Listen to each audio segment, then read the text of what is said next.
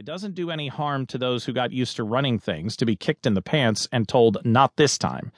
Those who voted to remain in the EU have been appalled by the idea that the decision was taken by people that they don't ever see or speak to, in places they don't ever go to, and they universally refer to them as too old, too poor, too stupid. What the referendum exposed is that post-2008, after the financial crisis, there were many issues that got swept under the carpet and still had not been dealt with. People in lower income groups whose wages have not risen and in some cases have fallen. Migration from countries in Eastern Europe driving wages down and damaging lives and communities. There's whole groups in society who feel that the people who got them into the mess never really faced up to it or paid a penance. The referendum exposed the perception that we're all in this together. Some people got away with it. I think what you're seeing in the United States with Donald Trump and Hillary Clinton is a similar process.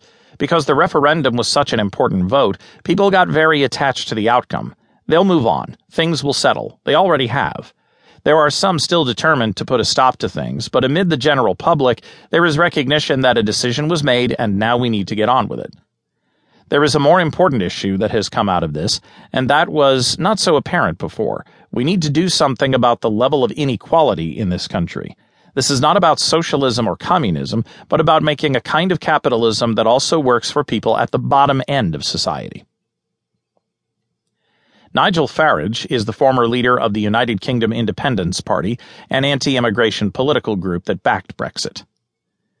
After every election, whether it's a general election or a referendum, there is always going to potentially be a bit of a schism in society.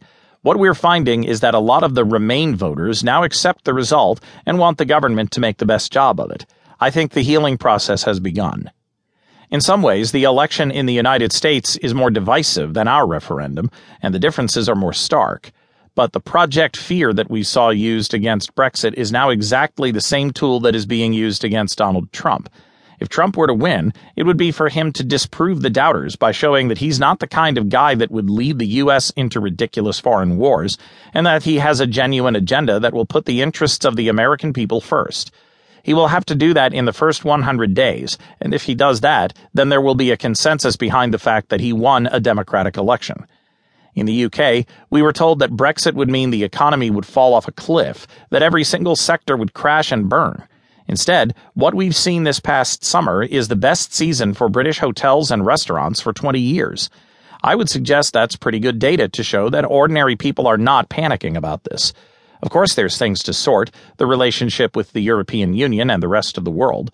There will be ups and downs, but the key issue is this. Is there anything to be scared of? No, not really. As Abraham Lincoln said, you can't please all the people all the time. And there are some people who would have been irreconcilable to the result whichever way it went. But now a very significant chunk of Remain voters are accepting the situation, are saying it was a democratic vote, are not asking for a second referendum, and are encouraged by the early signs of the economic benefits. Chapter 2. South Africa. Dealing with past injustices with honesty is the basis for moving forward.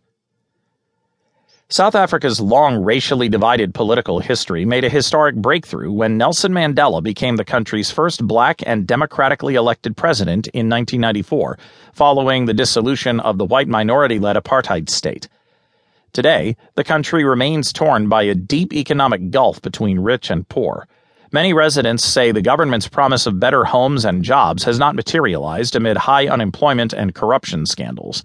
Meanwhile, the elite, made up of all races, are flaunting their wealth, and racial divides continue to exist, as was recently seen in headlines around the world after black pupils in the capital Pretoria accused their school of discrimination because they were forced to chemically straighten their hair. Mandela's party, the ruling African National Congress, ANC, dominated the country's politics for 2 decades, buoyed by its vital role in securing majority rule. But the tide turned in August when it lost control of power for the first time in Johannesburg, the country's largest city, where the opposition Democratic Alliance prevailed in local elections. It was the worst loss ever for Mandela's party. One reason for the ANC setback is public anger that has mounted over President Jacob Zuma's involvement in various scandals since he came to power in 2009. One of the biggest controversies involves more than $20 million of taxpayers' money spent to remodel his private home in Nkandla, KwaZulu-Natal province.